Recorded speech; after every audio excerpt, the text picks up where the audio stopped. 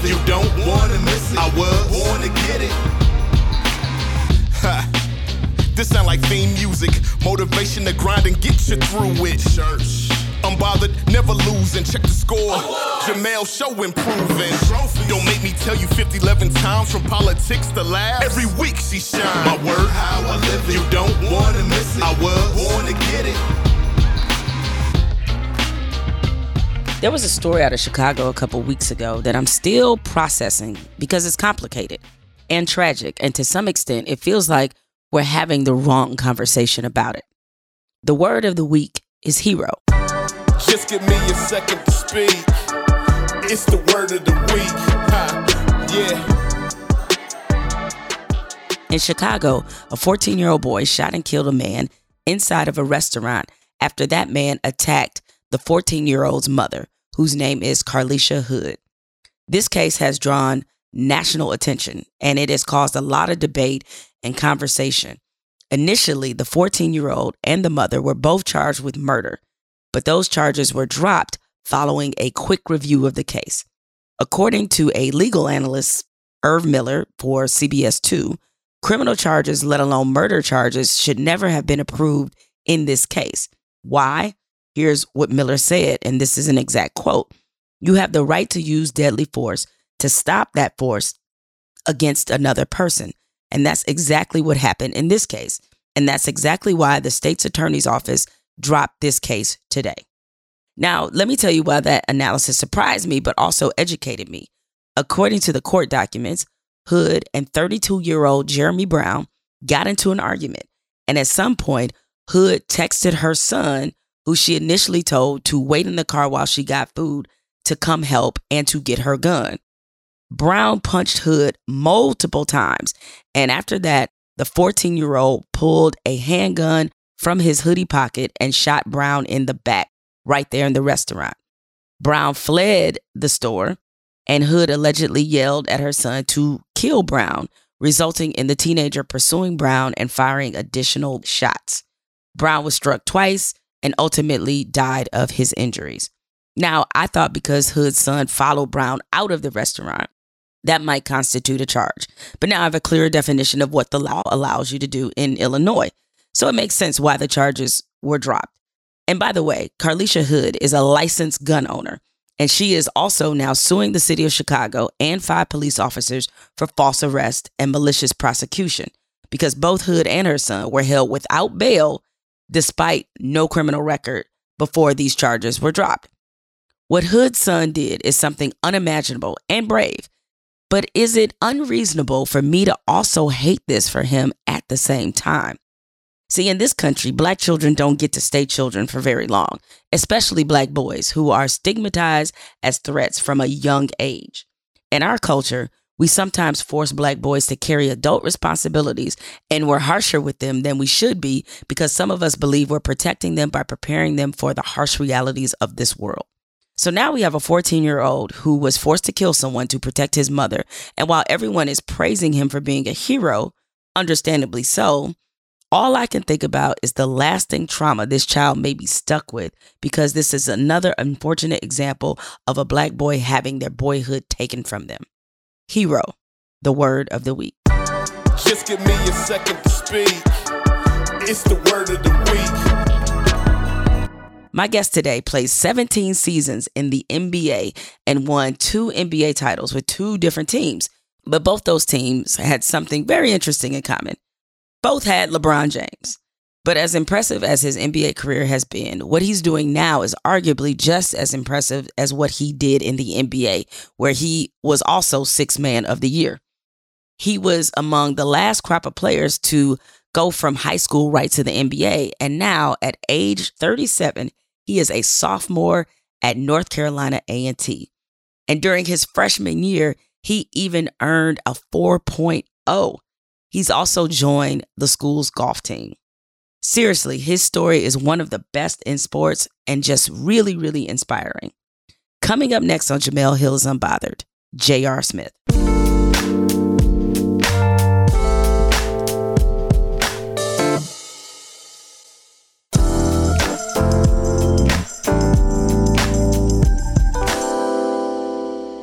JR, it is such a pleasure to have you on here. As we were joking off air, good to be with not only a fellow podcaster, but also a fellow golfer.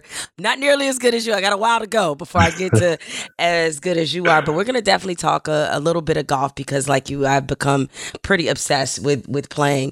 But before we get into that, before we get into this amazing Amazon series that you have out right now about your life, I'm going to ask you a question I ask every guest that appears on Jemele Hill is Unbothered. And that is, when did you become unbothered? Well, first of all, thank you for having me. I appreciate it. Long time fan, obviously. But thank you for having me. For me, when did I become unbothered? I think it was like earlier on when I was like probably like my second and third year in the NBA. That's when I really just started letting, people say what they want and like, different things in the media start coming out. And I really became like, a part of like that cloth that really didn't give a shit, whether it was a coach, whether it was somebody in the media, whether it be a fan. And I just started reacting how I wanted to, opposed to how people just thought I was supposed to react. For me, it's probably one of the best decisions that I made because I've been able to persevere over so many different obstacles with just not, being unbothered by anybody else. Now, that's a pretty amazing attitude to have at the time because you said, about your second year in the league. And for those who don't know, who may not be familiar with their story, who are listening, you came to the NBA straight out of high school. So you couldn't have been 20 years old by the time you adopted this kind of attitude. But I want to talk about that transition because here you are, 18, 19-year-old. You're now in the locker room with grown men, in their mid-30s. Some of them got kids or early 30s. But, the professional life, as you know, is so much different than what you may have experienced in college. And certainly it's different from high school. Let's go through what that transition was like. I mean, you're 19 years old. You're in New Orleans. How did you process all that was happening at that time? I mean, it was hard for me because, like, I was going from a situation to where in high school, my day was picked pretty much from 6 a.m. to 8 p.m.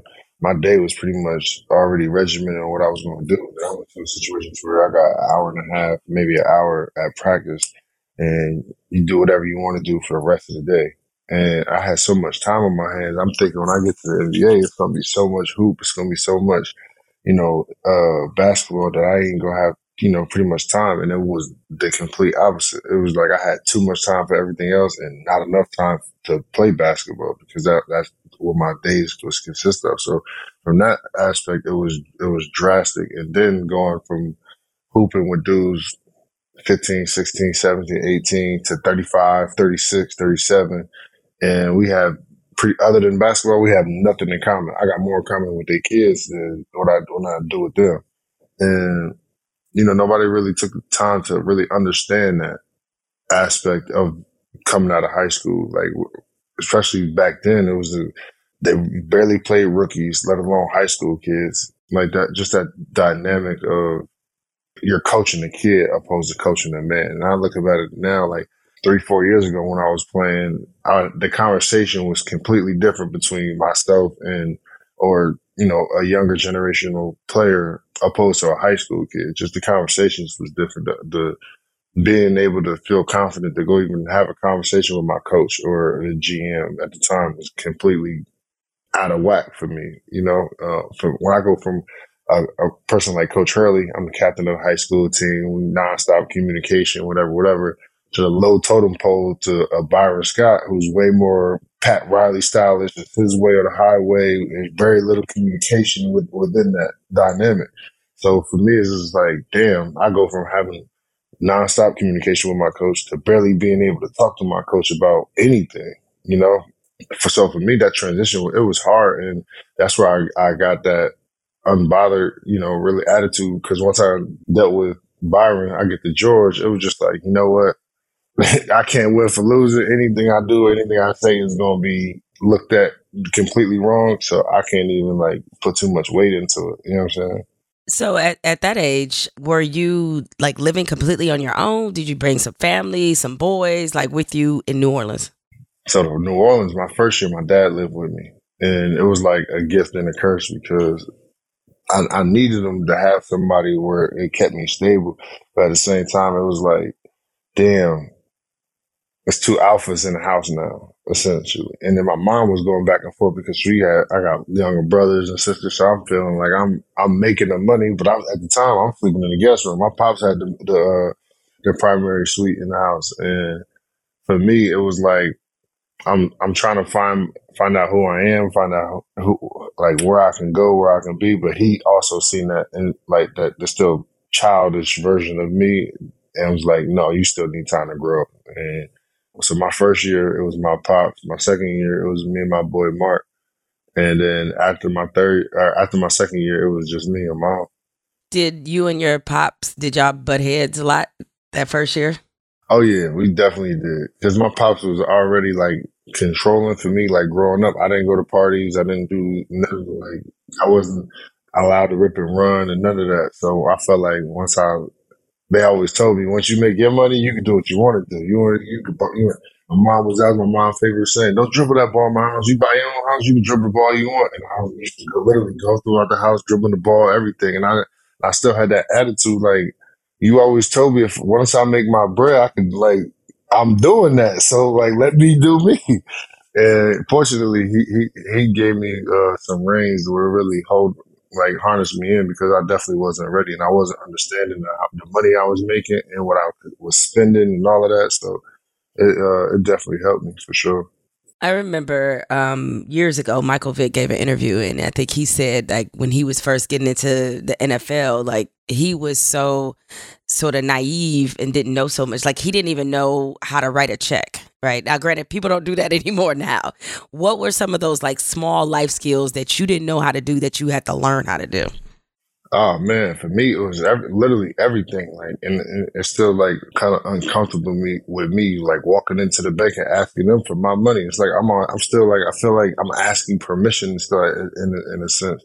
Like, I didn't know how to write a check. I didn't even know how to, like, take the money out the ATM, like what to do, who to talk to, like going to the banks, having general conversation with people who are at the hotel reception, like not even understanding like what the concierge is.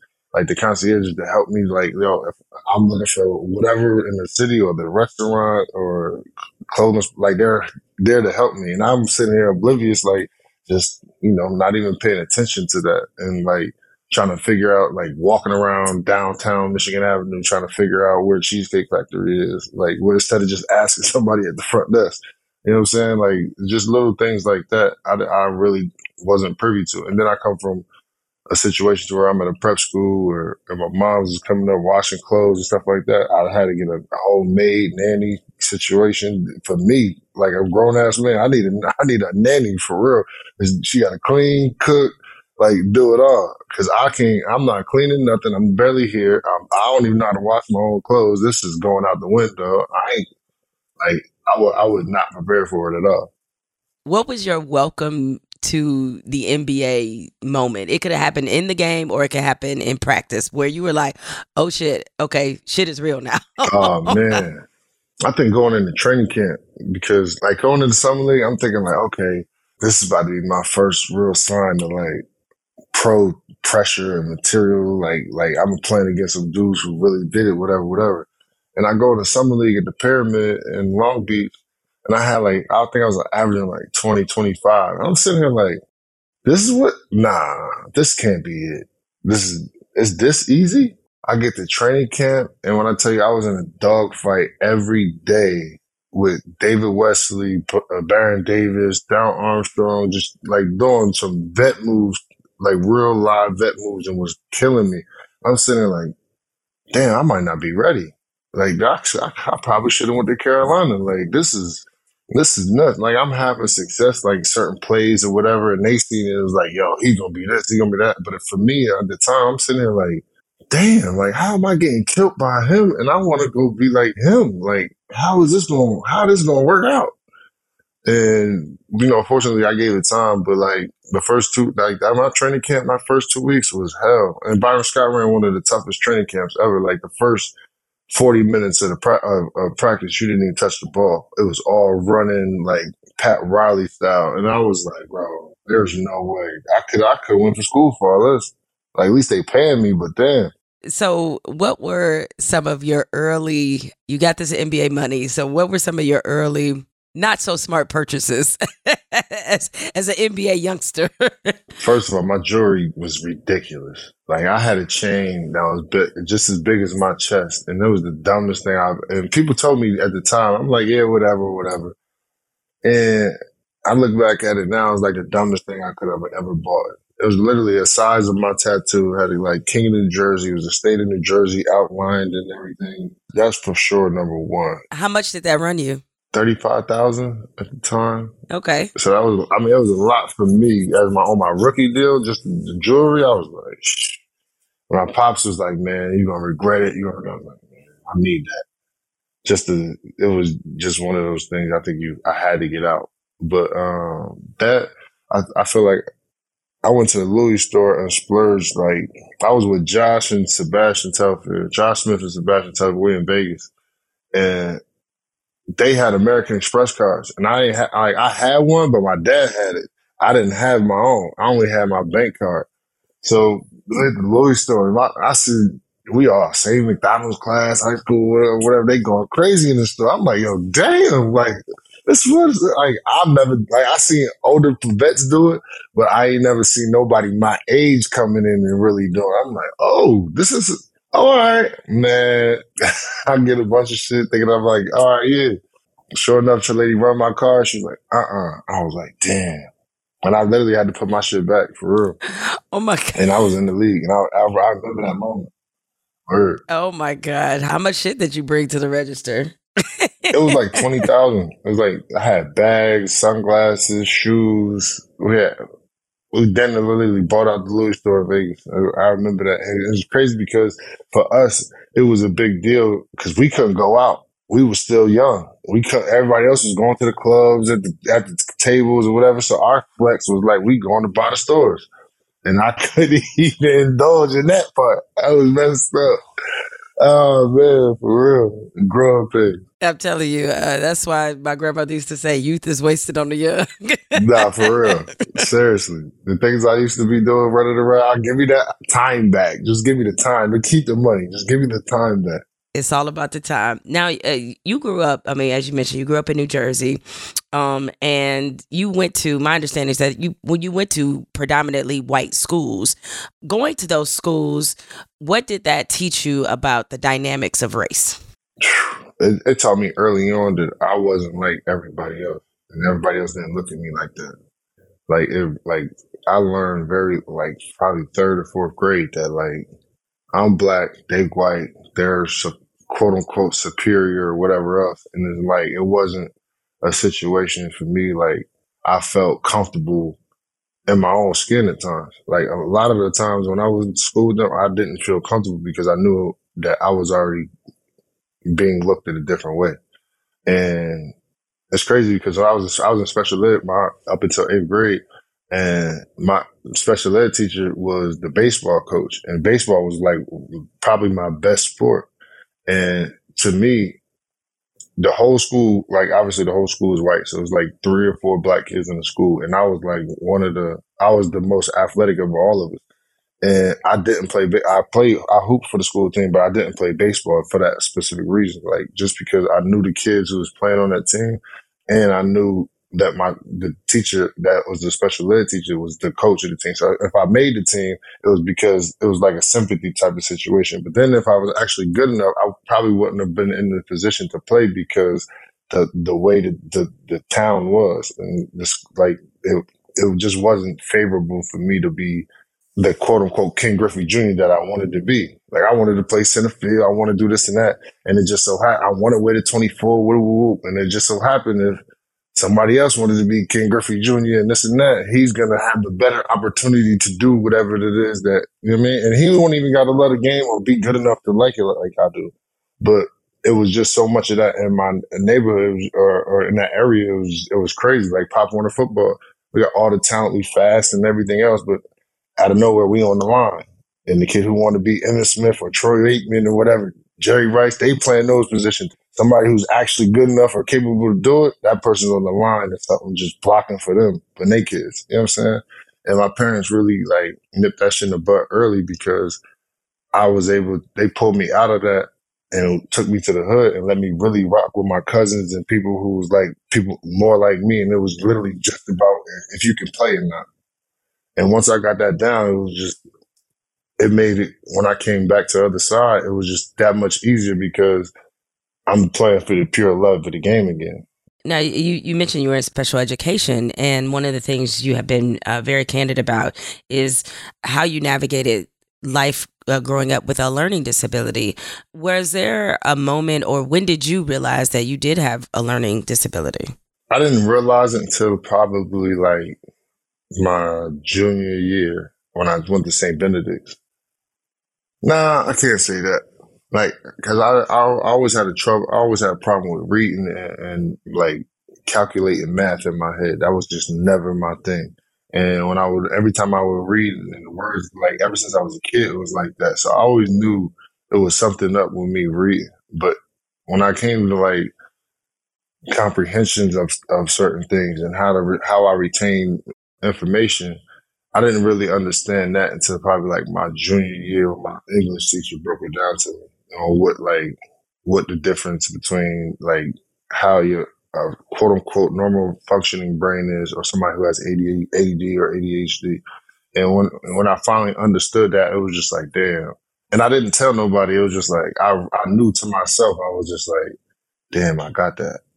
You know what I'm saying? And it's probably the other people who knew already, or like teachers or guidance counselors or whatever, but it was the first time where it really hit me like, damn, like that's me. You know what I'm saying? And it was like, I went through a whole period, I would say, with like building layers and layers and layers on top of that to where I wouldn't feel that vulnerable about it ever again. You know, because everybody knows that went through school, there's always a stigma that's put on kids who are in special education. How did you cope with that stigma being put on you? I was embarrassed. I mean, it was hard because people make, like, again, like, especially kids is cruel, you know? And like, I know it now. It's not so much I think the person was individually messed up as an adult or whatever, but when I was a kid, that shit was, you get lunch table, you get picked on, you in the yard, you get picked on, like you get nonstop people talking about you, talking about how dumb you are, how stupid you is and stuff like that. And that's like, it played a major effect on me because like I was always the butt of the joke. I was always either the black kid or the dumb kid or something out of the sort to where I was being distanced from everybody else or showing me that I wasn't like everybody else. And for me, I think a lot of the things where I get either in trouble now or to my success now is because of that. Because I'm so used to it, it doesn't affect me as much as it would anybody else. You know what I'm saying? Like, and it's a gift and a curse that comes with that. I was talking to one of my brother's boys over there in Tel Aviv. He was like, man, you did this, you did that, you did that. And he was like, kind of like glorifying it. And I'm sitting here like, bro, that shit ain't funny. Like, that shit ain't cool. Like, I had real live blood, sweat, and tears that came from behind that shit. Like, that shit is not like something that I want to like even talk about or glorify to make it seem like it's something cool. And it's so much of that, but it's like, how do you express that without somebody saying, oh, you being overly sensitive or you doing this, you being that? Because we're in a position to where other people's pains and traumas is funny to some people. To me, that's like some of the worst shit you can do is turn somebody else's pains and trauma into like just not even acknowledging it. But even when you do acknowledge it, it's funny. It's humorous. We call that creating boundaries. And a lot of people don't want to adhere to boundaries. Like, they want to be able to say what they want to say and this and that. And yeah, I guess I get that. But if somebody is telling you this is hurting me or this makes me feel vulnerable and you still continue to either ridicule them about it or you're not taking it as seriously, then to me that reflects poorly on you and not on the person that's telling you, hey, this is what's up with me. You know, that's why I found it so incredible that you decided to do this docuseries on Amazon, which is out now, called Redefined, because that's kind of a perfect description. But in a way, I was thinking about it, it's not so perfect for you because how other people defined you is not your problem. And so maybe they're the ones, they needed the redefinition. You didn't really need that because you knew who you were. 100%. But let's talk about this series, where you open your life up. And for those who are not familiar with your story, just to give them the sort of brief capsule, is in your mid-30s, you decided to go back to college, and not just go back to college, go to North Carolina A&T, shout out to the Aggies, but also to play golf, for the Aggies as well. One, why did you want to open your life in this way for people to see you through this lens? I looked at it from a standpoint, like, I don't want nobody else to feel like I do. Like, I go through it like the way I did. Like, there's so much that I wanted to know and wanted to ask, and I was afraid just because of people who looked at me certain types of ways or called me dumb and let that really play in my mind to where I don't know the things that I need to know or want to know. And I know there's plenty of dudes right now, either in the league or out the league, or who been in certain situations that I've had and never expressed the feelings that we've felt. And just off of pure being, too proud or just not feeling like somebody else is going to take you as serious or look at you differently. Like, even my peers now, like, I play with some of the dudes I play with. When I talk about some of the things I've talked about in the last couple of months, I see the way they look at me completely different than when they looked at me before they even thought I had an actual problem. And they look at me like, damn, like, bro, I don't got the cooties or nothing. Like, bro, just because I think I'm not privy to certain ways that I think the way everybody else is doesn't mean like I'm like, it literally looks at you like, he good? Like, bro, what? Like, I'm the same dude. Like, what are you talking about? We was going over screens and calling out and everything. It's the same person. And like, it's hard. It's like really hard when you people like you feel as though you cherish and love and care about, feel as though they look at you differently and not quote unquote acceptance of the things you have going on. And again, like you said before, that's something more for them to deal with, but it's still hard when when you go through it, when you build those relationships, when you have those encounters. And, I feel for the younger generation, because it's not something that everybody want to talk about. It's not something everybody want to hear. Like, nowadays, and I hear a lot in sports, just from the older generations, like, oh, the mental health is so overplayed. Like, bro, okay, even if you felt like that, how do you know if this person really is or isn't going through that? How do you judge that? You can't. So either roll with it or not. But at the end of the day, you can't just sit here and just be upset because it wasn't around when you were there. If anything, you should be happy that it got better to where it is now, to where they can actually say something. Because a lot of people like us didn't make it out in positive situations. There's a lot of people who went the other way with alcohol abuse, abusing their family members, their women, like children. Like, it's so many different ways to go about it. And people only look at it like, oh, no, it's only because it's a competitive state or it's about the sport. And it ain't like that. When you said that, people, guys now kind of look at you like, oh, he's different. Do you think some of this is because you're evolving and they aren't? Honestly, I haven't really thought about it because I try to throw myself into continuously evolving. I don't really look at nobody else and see if they are or they aren't evolving, because I'm so thrown into what I got going on. Like, it's hard for me to and it was crazy because it was easier for me when I was hooping to do that. And I've learned I do so much now, and I have so much on my plate. I don't really have time to think about nobody else and what they got going on. And that's one thing I'm so appreciative for, because in the field of which that entertainment bubble, in a sense, like, it's so much hate and nastiness, and I don't know what else to call it. Like, it's not for me. And a lot of it is just like not even having to be plugged in, but I could be on my phone and be around in the environment and immediately start thinking of certain people who just don't bring bad energy. And for where I'm at right now, it's like I get so much positive feedback and so much positive things going. Like, it's so hard for me to even to go back in that state. Like, a lot of people ask me if I want to play again. Like, I don't get me wrong, I love hooping, but to me mentally, to go back in that state of mind in that field is just it's not conducive for my health, my personal health. So I'm really focused on how can I continuously stay positive for as long as I can, because this shit don't last. Happiness is literally a feeling, just like sad is and everything else. So I'm trying to stay happy for as long as I can. That's all I can focus on. And if I sit there and focus on everybody else, I'm not going to be happy. So even if you were presented with an opportunity to play in the NBA, are you saying you wouldn't play? Yeah, I don't think I would play. No, I mean I love the game and I love it at that level, but for me personally, it's just not helpful to go back in that environment. Okay. Well, I have a lot more to ask you about that, but we're going to take a quick break first because I think that's fascinating that you would say that. Granted, you have nothing left to prove. You won 2 rings. You've been Sixth Man of the Year. You had a wonderful career, but I certainly want to pick up on that. But we're going to take a quick break, and we'll be back with more with J.R. Smith.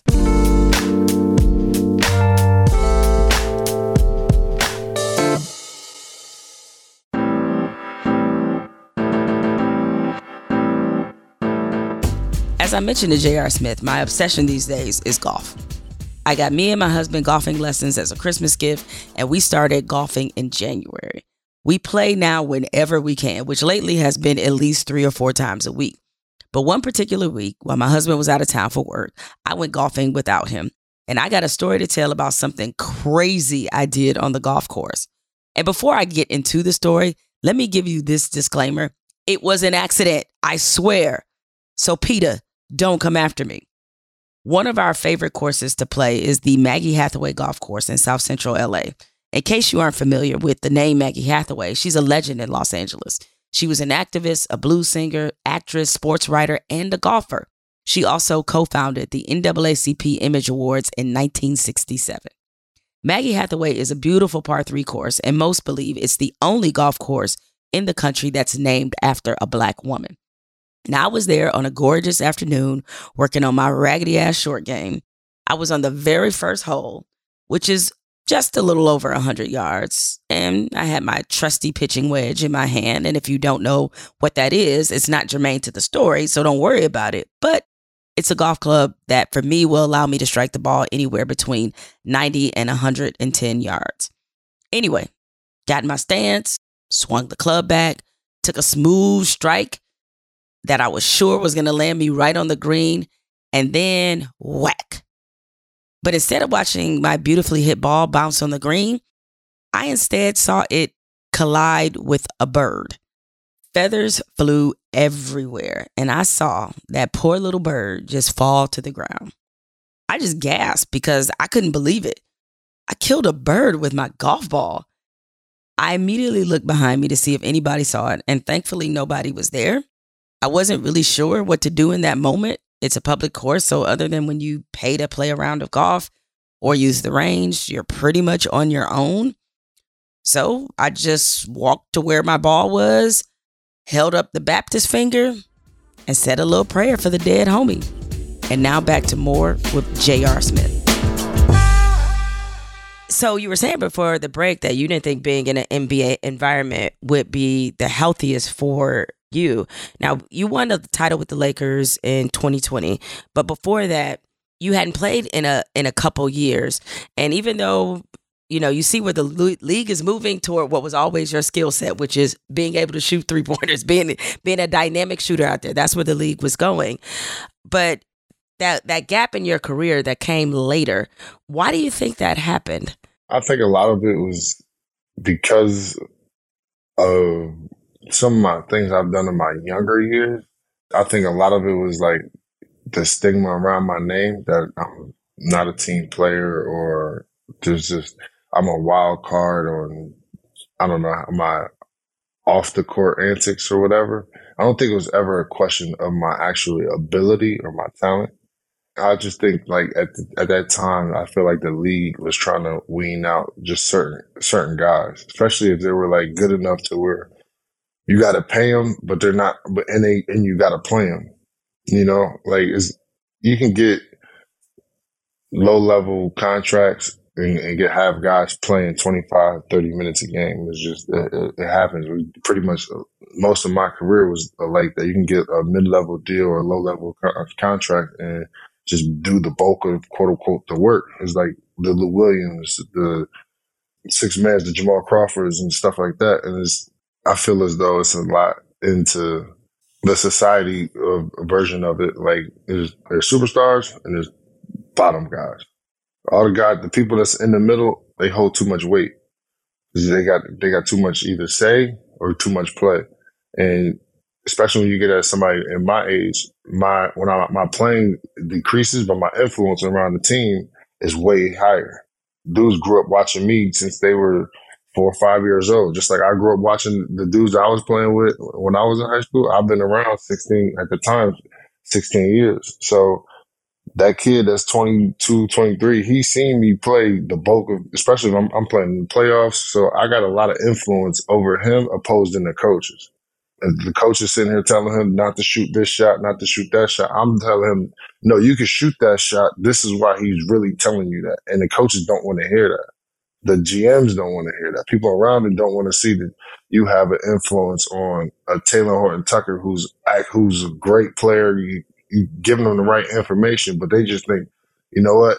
He might be telling him to rebel and not say this or that and put them at odds with either Taylor, because I know how the actual game works around the actual game, opposed to me just being a quote unquote good vet and telling him, oh no, don't ruffle no feathers, just do this, just do that. And I'm not going to do that. Like, I'm going to tell a kid straight up, like, listen, they going to do this, they going to do that. I'm going to tell you all the BS that they're going to throw at you. I'm going to tell you also how to counter and not get caught up in the system and how to make your bread. But they don't want to hear that from me. They want Mike Miller, James Jones.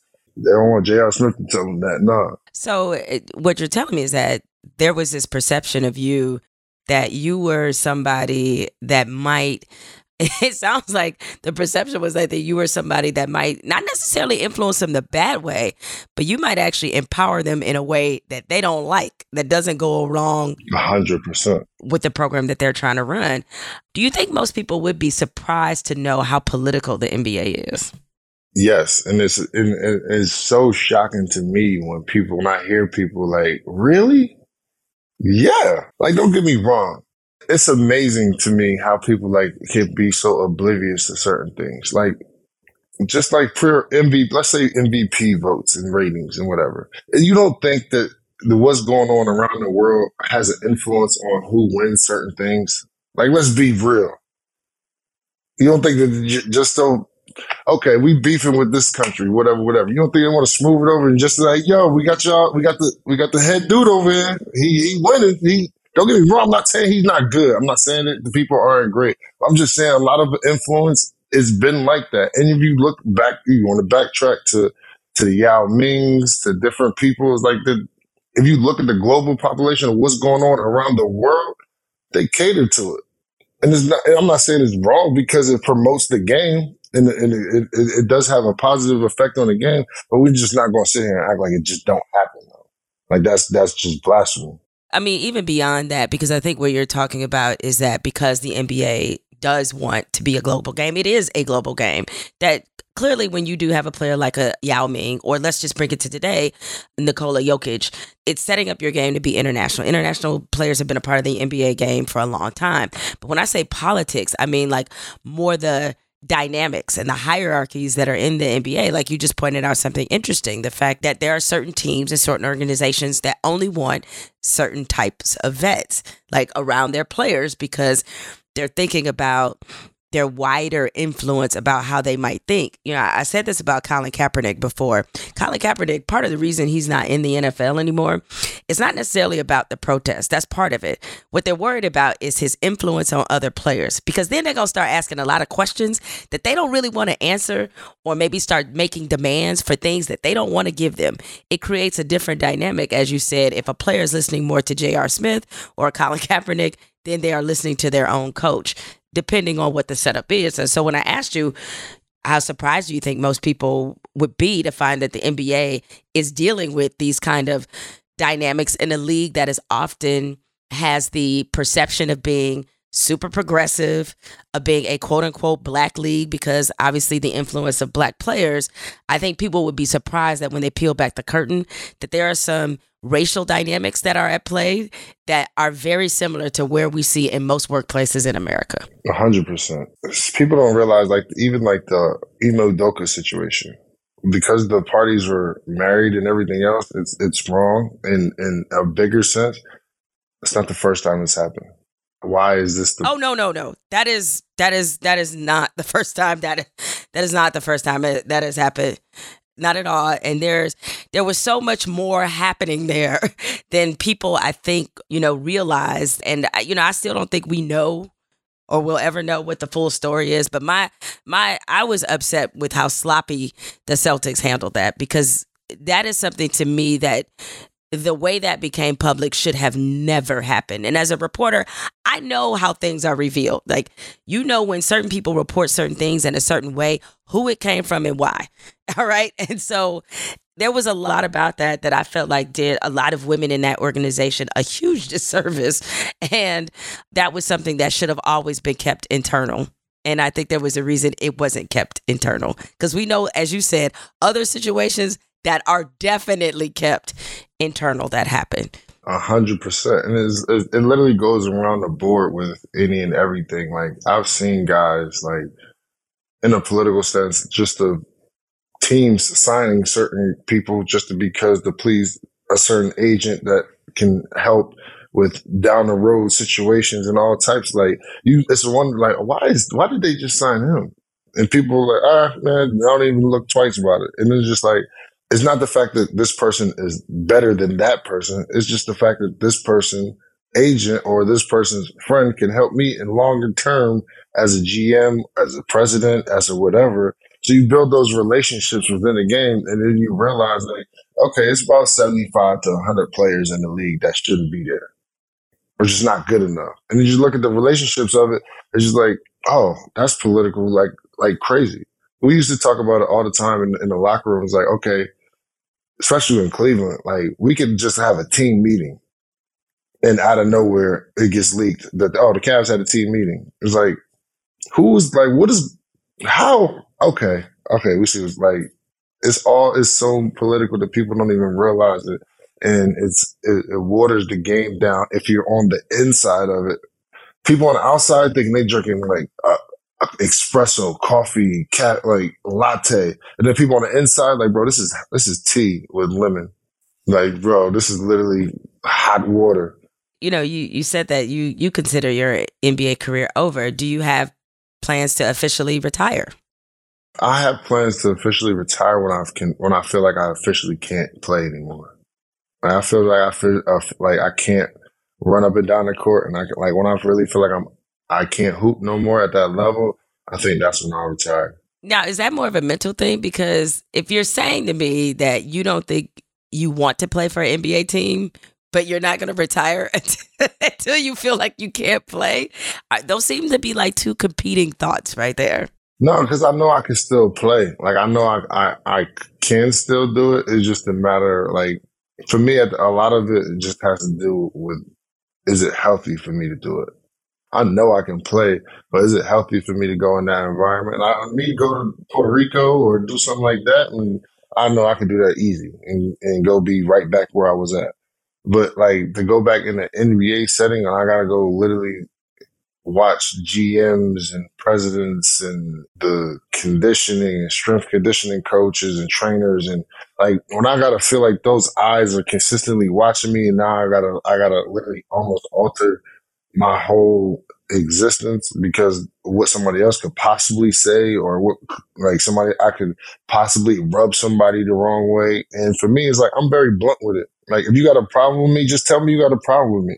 Don't make it seem like, oh, we cool. Yeah. And the whole time you got problems with me. Like, that's my biggest thing about that whole world, is it comes from a bunch of men who are indirect when I'm a very direct person. Like, I don't have time for you to sit here and make it seem like you like me or not when you don't. And you continuously telling people that you don't. And it gets back to me. And then I come to you and say, yo, you don't like me? That's fine. Just say you don't like me. And you can't even do that. You can't even give me that respect. That's very hard for me to do. It's 75% of that in every organization. And that's at the head of it. Not even like people who you just come through and passing that don't really have a say-so on what's going on. There's people who literally judge how much you make, how much time you get, and all of that, but you can't even have a real conversation with me to tell me whether you like me or not. If you don't, why you got me here? So what's it like for you watching the NBA now? So much fun. I feel like a kid again watching it, honestly. Like, I don't have a favorite team. I literally root for Bron and I love Jimmy. I root for certain players, but I enjoy just watching it as a fan again. Now, it's hard because I know the sets and I know where people should be and stuff like that. So I'm probably kind of hard to watch the game with my girl. But other than that, I enjoy it. I mean, do you, I'm going to use the word hurt here because as people who followed your career, there were incidents that people knew, that you sort of did become the butt of the joke for. Obviously, everybody knows about what happened at the finals and, the last minute situation with you and LeBron and that took place on the court that became a meme. And then there's, the whole Hennessy bottle thing and Henny JR, shirtless JR and all these things. For a lot of people, that was an opportunity to make fun of you. How did you process that? Because these are things you're experiencing that are your life, right? That, you make this mistake on the court, in the finals, biggest stage. That happened to you. I mean, anybody, who cares? Like, but still, people use that as an opportunity to take shots at you. The shirtless thing, that as well. Like, how were you processing those situations as everybody outside of that is getting their laugh on? It's hard because that's the way I grew up. I grew up the butt of the joke. It's easy, like when I hear on the internet and shit like that, like, because there's people I don't really know. People don't know me, but it's hard every day when I see people and I gotta put on this like facade almost when people come up to me like, "Oh, Henny guy, whatever, I take a picture." Like, bro, for one, I'm not the Henny guy. Da da da da, whatever, and then like their whole energy changes, and it's like, I don't want to be an asshole, but if I'm sitting here telling you that I told multiple people I don't like being called Henny guy, I don't, all that other, like, game one, this and that, like, especially the final shit, it hurts me more because this is a game that I love. It's a game I've treated with my passion since I was 3 years old. So when I get to everything that I've summed my career up to since I was 3, all into one play, and this goes from Hall of Famers to people who just talk about the game, to people who commentate the game. Like, when you literally try to sum my career up into one play, that's the shit that hurts. You know what I'm saying? And it's hard for me to not want to, like, really go off. And I don't know. It's difficult because it's just so much love and energy and effort that went into this. And like, when you just get it discredited, that shit is just hard. And to set the record straight for people is that, the whole Hennessy incident, it wasn't even a bottle of Hennessy. Right. It was a bottle of champagne. You never drank out a Hennessy bottle. Never once. It was a bottle of champagne, right? You don't even drink Hennessy. That's correct, right? Not at all. At all. I do not drink Hennessy. I am a Jameson. I drink some Jameson though. You know what I'm saying? It's Johnny Walker or something. But I don't.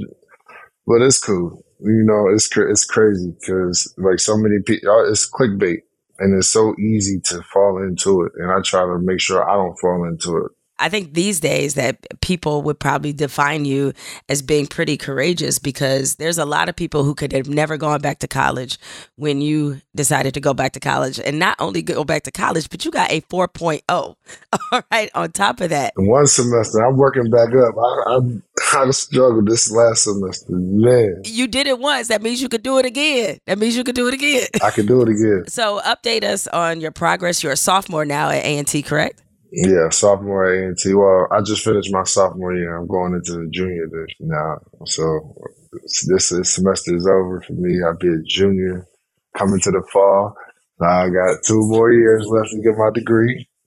Slow rolling it. I was trying to accelerate it and try to graduate in 3 years and do all this other stuff. And I was like, man, let me slow walk this thing. This is a lot of work. There's a lot of papers. There's a lot of stuff hitting this desk. Yeah, I was gonna say it is a lot of work. So how do you balance it with everything else that you have going on? You have a podcast, you got the series out, you have children, you have 4 daughters. I mean, how do you balance school? 4 girls, man. Yeah. Fortunately, I got a tutor. So me and my tutor, we go over our assignments and like handle it 5 days a week. I take 3 hours a day and really just chop it up in between what I got to do. Sometimes I'm literally on trigonometry for 2 hours. Sometimes I could be working on the paper for 2 hours, but I got 5 days a week where I literally just go ham for 3 hours and just try to break it down like that. Cause I was trying to hold, like my first year, last year, I literally tried to do it like high school. Like I was at 8 to 3. This is my block. And I'm going and then I was literally getting burnt out because I went from not doing nothing to going locking in like I'm in the office or something. And I almost like my brain was just literally crashed with information. And I couldn't even like it started affecting my golf game, and I still didn't anyway. But I couldn't like make the cut of the team just because I was so like I was damn near seeing. I was taking biology lab at the time and this nutrition class, and that was like literally had my mind going crazy. But now, I'm fortunately, after this year, all my prereqs is done, so I get straight into all my majors, and that's what I'm excited about, though. I'm really excited about the next 2 years because I really get to pick and choose what I really want the meat and potatoes of what I want to learn. How did you overcome that feeling of maybe being intimidated or overwhelmed? Because I don't know how I would respond trying to go back to school at the age that I am. So how were you able to kind of get over that? It's as cliche as it is. I literally took it one day at a time. Like I remember the first day I had on classes, first hit my school email and everything. I had to do Zooms and stuff with my first tutor. I got a new tutor since the episodes came out, but it's literally one day at a time. Like I didn't know what to expect. I was so nervous. I remember my palms sweating. I got sweat on my underarm. I'm on Zoom with my tutor, and I was just like, okay. And it lasted like 2-3 hours, and that was it for the day. And I was just like, oh, okay, I could do this. If I gotta do this tomorrow, and then I do this the day after that, as long as I can do this. And I literally just one day after another. And I don't think people realize it's not as hard as you think it is once you throw yourself into it. Like, there's so many times, like jumping in the pool. If you just sit there, like, you just got to throw yourself in. And for me, like, I've always figured I'd come out on top better in situations where I just jump in. Because if I tiptoe my way in, I'm gonna find so many different ways to get out of it or not even do it, opposed to actually just following through with the process. How much did you coming up and learning in predominantly white environments influence your decision to do a HBCU as an adult? It was the bulk of my decision. I knew for sure I wanted to learn from people who look like me. I want people because I felt like, for one, they're not going to sugarcoat nothing. There's never going to be a situation to where I don't feel like they're not telling me the truth or being honest with me over just pure basic knowledge. That even if I could look it up on my own and really like get the true sentiment of it. It's not just some cliche that they read out of a book that they want me to just learn and can conform my way of thinking. That Eurocentric mindset is tough, man. It's a tough thing to break. And for me, like I knew that's one thing I did not want to have. going forward. And it's harder because once you really understand it and you got kids, it's like, shit. Like I put my kids behind the A-ball. Now I got to deprogram y'all after like, damn. But it's like, for real, it's real. It's for real. But I'm on it. We on it. What was the impact on your golf game? Because now you're playing as a college golfer. Like, how did that help your game or improve your game? Being around the younger generation, they're so helpful. They really want to see you do well and want to see you, prosper. It's not really like they're competitive, but they want you to be at your best and they still beat you. Like that type. And stuff like that is honorable. I can respect that. Opposed to like when I was coming up in the league, like there's so many vet moves that dudes was doing on me and on my team that wouldn't even teach me. You know what I'm saying? Like it was just crazy to me. And I got this 16, 17-year-old dude telling me how to hit little chip shots and like how to hit little cut chips and stuff. I'm like, damn, like that's dope. Like I don't remember it being like that. So who's the best golfer that's an NBA player that you've played with? Steph for sure. Steph. Okay, I was wondering if you played with him. Steph played golf growing up. Like he played, like he hooped. Like he grew up in like country club, like 5, 6, 7 years old, hitting swings and stuff like that. So it's like for him, it really translates. And it's like, damn, I'm envious of that. Like if I had like golf opposed to baseball when I was growing up, like man, I'd have been all right. Especially now, like I'd have been a scratch too. Have you beat him? Nah, he smoked me. He smoked me. He beat me by like 15 shots. This was when like we first started playing. I think this was like a CP wedding in Charlotte. I ain't played with him since though, but I can get him now though for sure. Oh, you think you got him now? Okay. Yeah, I got him now. We're gonna just set that matchup next year for it was at ESPN. TNT. Yeah, for TNT, the match. Who's the NBA player you play golf with that talks a lot of shit, but their game ain't quite there yet for them to be talking the shit they talk? Oh, my goodness. Let me pick one. It's so many. Jason Tatum be talking crazy. He be talking spicy like he liked that. He just started. I see Book and CP be arguing all the time. He don't really talk junk to me, but Book be talking smack. Willie Cauley-Stein, his tall ass, he out there smacking the ball. He talking crazy. Grant Williams, he don't really talk too much. He's always intrigued about the game though. Kyle Lowry is always talking junk. Kyle and I, we played on the same AU team growing up, so we got old school rival beef with him. But he's to be so short. he got a big old ass too. I love Kyle to death, but he got that. His body is little. That's my boy. He turned through the ball. I'm like, yo, bro, you look like that's crazy. He hit the ball though. That's the funniest thing ever though. He's so bad built. Now you played with Jordan. Everybody knows that Jordan liked to gamble on the course. So did you take him or did he take you? You know what? We pushed we played 4 times, maybe 5 times now. And we pushed almost every time except for twice and he beat me. Mm. And it's always the second 9 he beat me. I don't know what it is. Like the first 9, we always even. We right there neck and neck. And then the second 9, he always come back 2-3 shots. And it's always like 1 or 2 holes that I like just have a brain fart and he catch me. I'm like, damn. But I'm going to get his ass for sure. What's the most money you've lost to Jordan on a hole?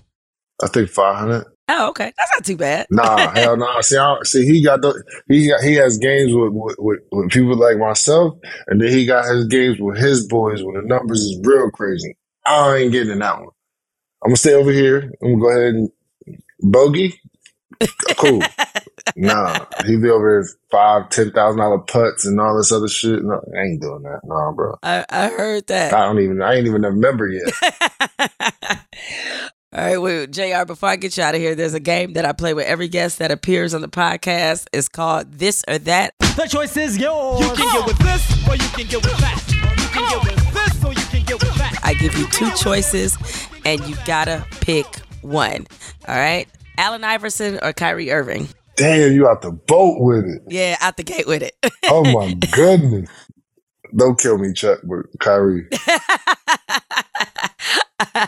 Damn. Where would you rank Kyrie's handles in NBA history? One.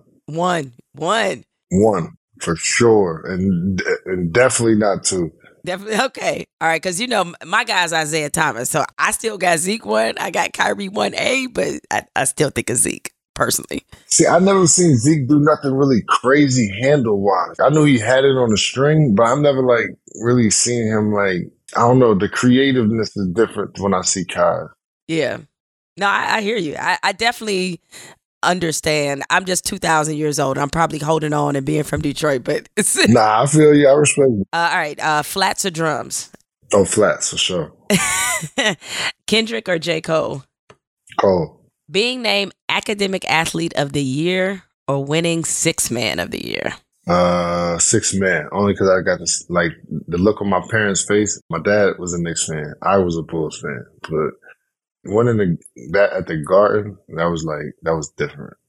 I hate to say it. Yeah, Sixth Man. All right. And finally, would you rather make the PGA Tour or sign with a championship-ready NBA team that had the right environment for you? I'm playing the tour. Sign me up. PGA Tour for sure.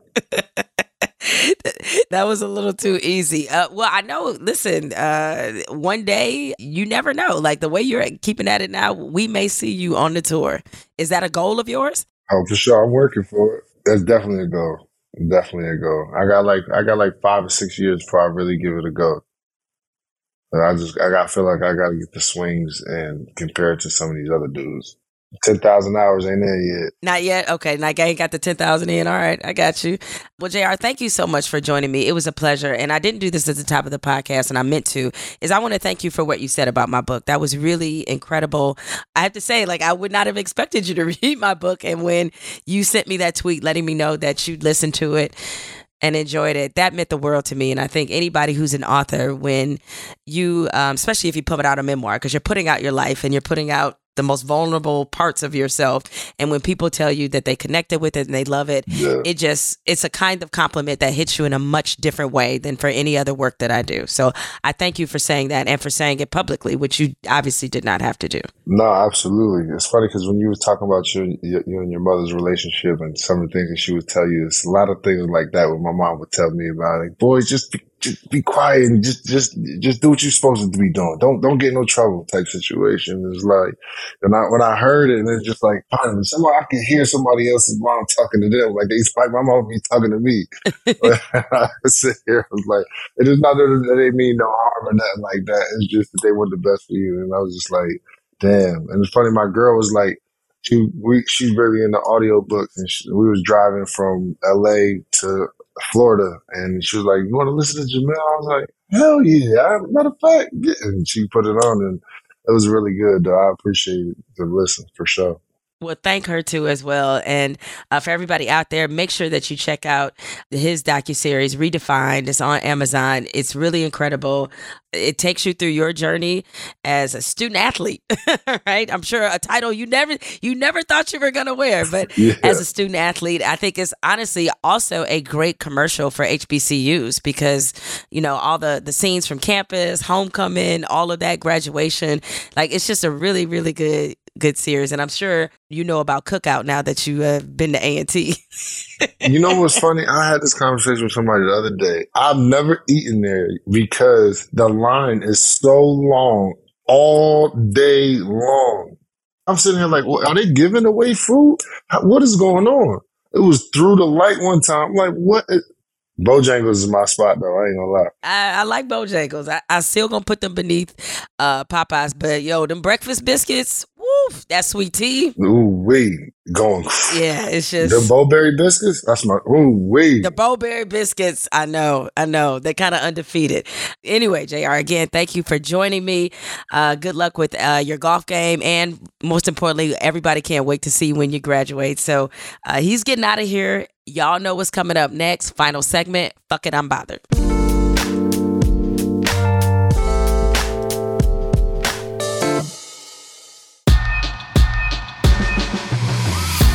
Time to break you off off with the Friday. Fuck it, I'm bothered. Hit you with the spice that I offer. Fuck it, I'm bothered. Longtime Wheel of Fortune host Pat Sajak recently announced that next season will be his last as host, and soon after, the news broke that Ryan Seacrest will replace Sajak, who has hosted the show since 1981. But there was another bombshell that dropped about the show after the Sajak and Seacrest news that has me fucking bothered. Vanna White, the famous letter turner who has been part of the show since 1982, hasn't received a raise in 18 years. And with Sajak's departure, she is now lawyered up to negotiate a new deal that will keep her on the show past the 2023-24 season. Now, Vanna White is reportedly earning $3 million a year, and I'm bothered that so many people think just because you make a certain amount of money that you should not fight for what you're worth, especially if you're a woman. Pat Sajak reportedly is making $15 million a year, and I'm not saying that him and Vanna White should be making the same, though you could argue she was more popular than him, because I'm old enough to remember Vanna White being in Naked Gun, doing cameos on Full House, and Married with Children. Trust me, her and Pat Sajak's IMDb pages do not look the same. Now, while it's true that Vanna White has made a lot of money outside of Wheel of Fortune, that she would make that much less than Pat Sajak is insulting. Maybe they shouldn't make the same, but considering how she helped the Wheel of Fortune brand become a fixture in pop culture, there shouldn't be that big of a pay disparity between her and Pat Sajak. Does Vanna White make more than the average person? Of course, but that's not the point either. It's not about what Vanna White makes compared to what a toll booth operator makes, or a teacher, or a scientist. It's about what she makes relative to what the peers in her specific industry make. It's not many women who have been on television every day for 41 years and built their brand the way that Vanna White did. I personally think she should have taken over as host instead of Ryan Seacrest, but that's a fucking I'm bothered for another day. Until then, get your money, Vanna. Stay unbothered. Time to break you off with the Friday. Fuck it, I'm bothered. Hit you with the spice that I offer. Fuck it, I'm bothered.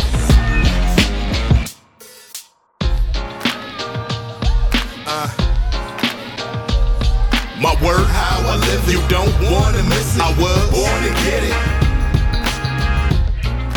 Jemele Hill is Unbothered is produced by Spotify and Unbothered Inc.